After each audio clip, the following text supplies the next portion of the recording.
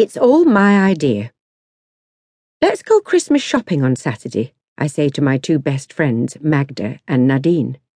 Great, says Magda, who lives to shop. Sure, says Nadine, but she looks surprised. I thought you always made your own Christmas presents, Ellie. Yes, well, I think I've grown out of that stage now, I say hurriedly. We've always had this silly tradition in my family.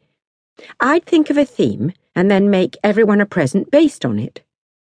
There was the year of the stripy hand-knitted scarves, the wobbly vases, the year I joined the pottery class, the cross-stitched canvas purses. I made them for everyone, friends as well as family. And because people were polite, I thought they really liked my loopy homemade junk. I've known Nadine since we were both 5, so she's endured years of fraying dresses for her Barbie dolls and lumpy little felt mice. When we started secondary school, I made Nadine a black and silver friendship bracelet. I made one for Magda in pink and purple. They seemed to like them. They both wore them for a while anyway. Last Christmas, I made special boxes for all the family, studded with beads and shells. I used licorice all sorts for Eggs's box. But he tried to lick them through the glaze and hurt his tongue. Typical.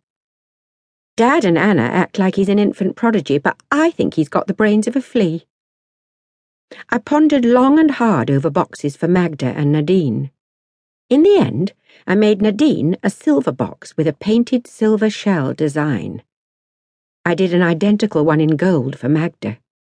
She opened hers as if she was expecting something inside, and then she asked if I'd be making her a gold necklace to go in it next year. She was joking, I think. I suddenly felt about Eggs's age.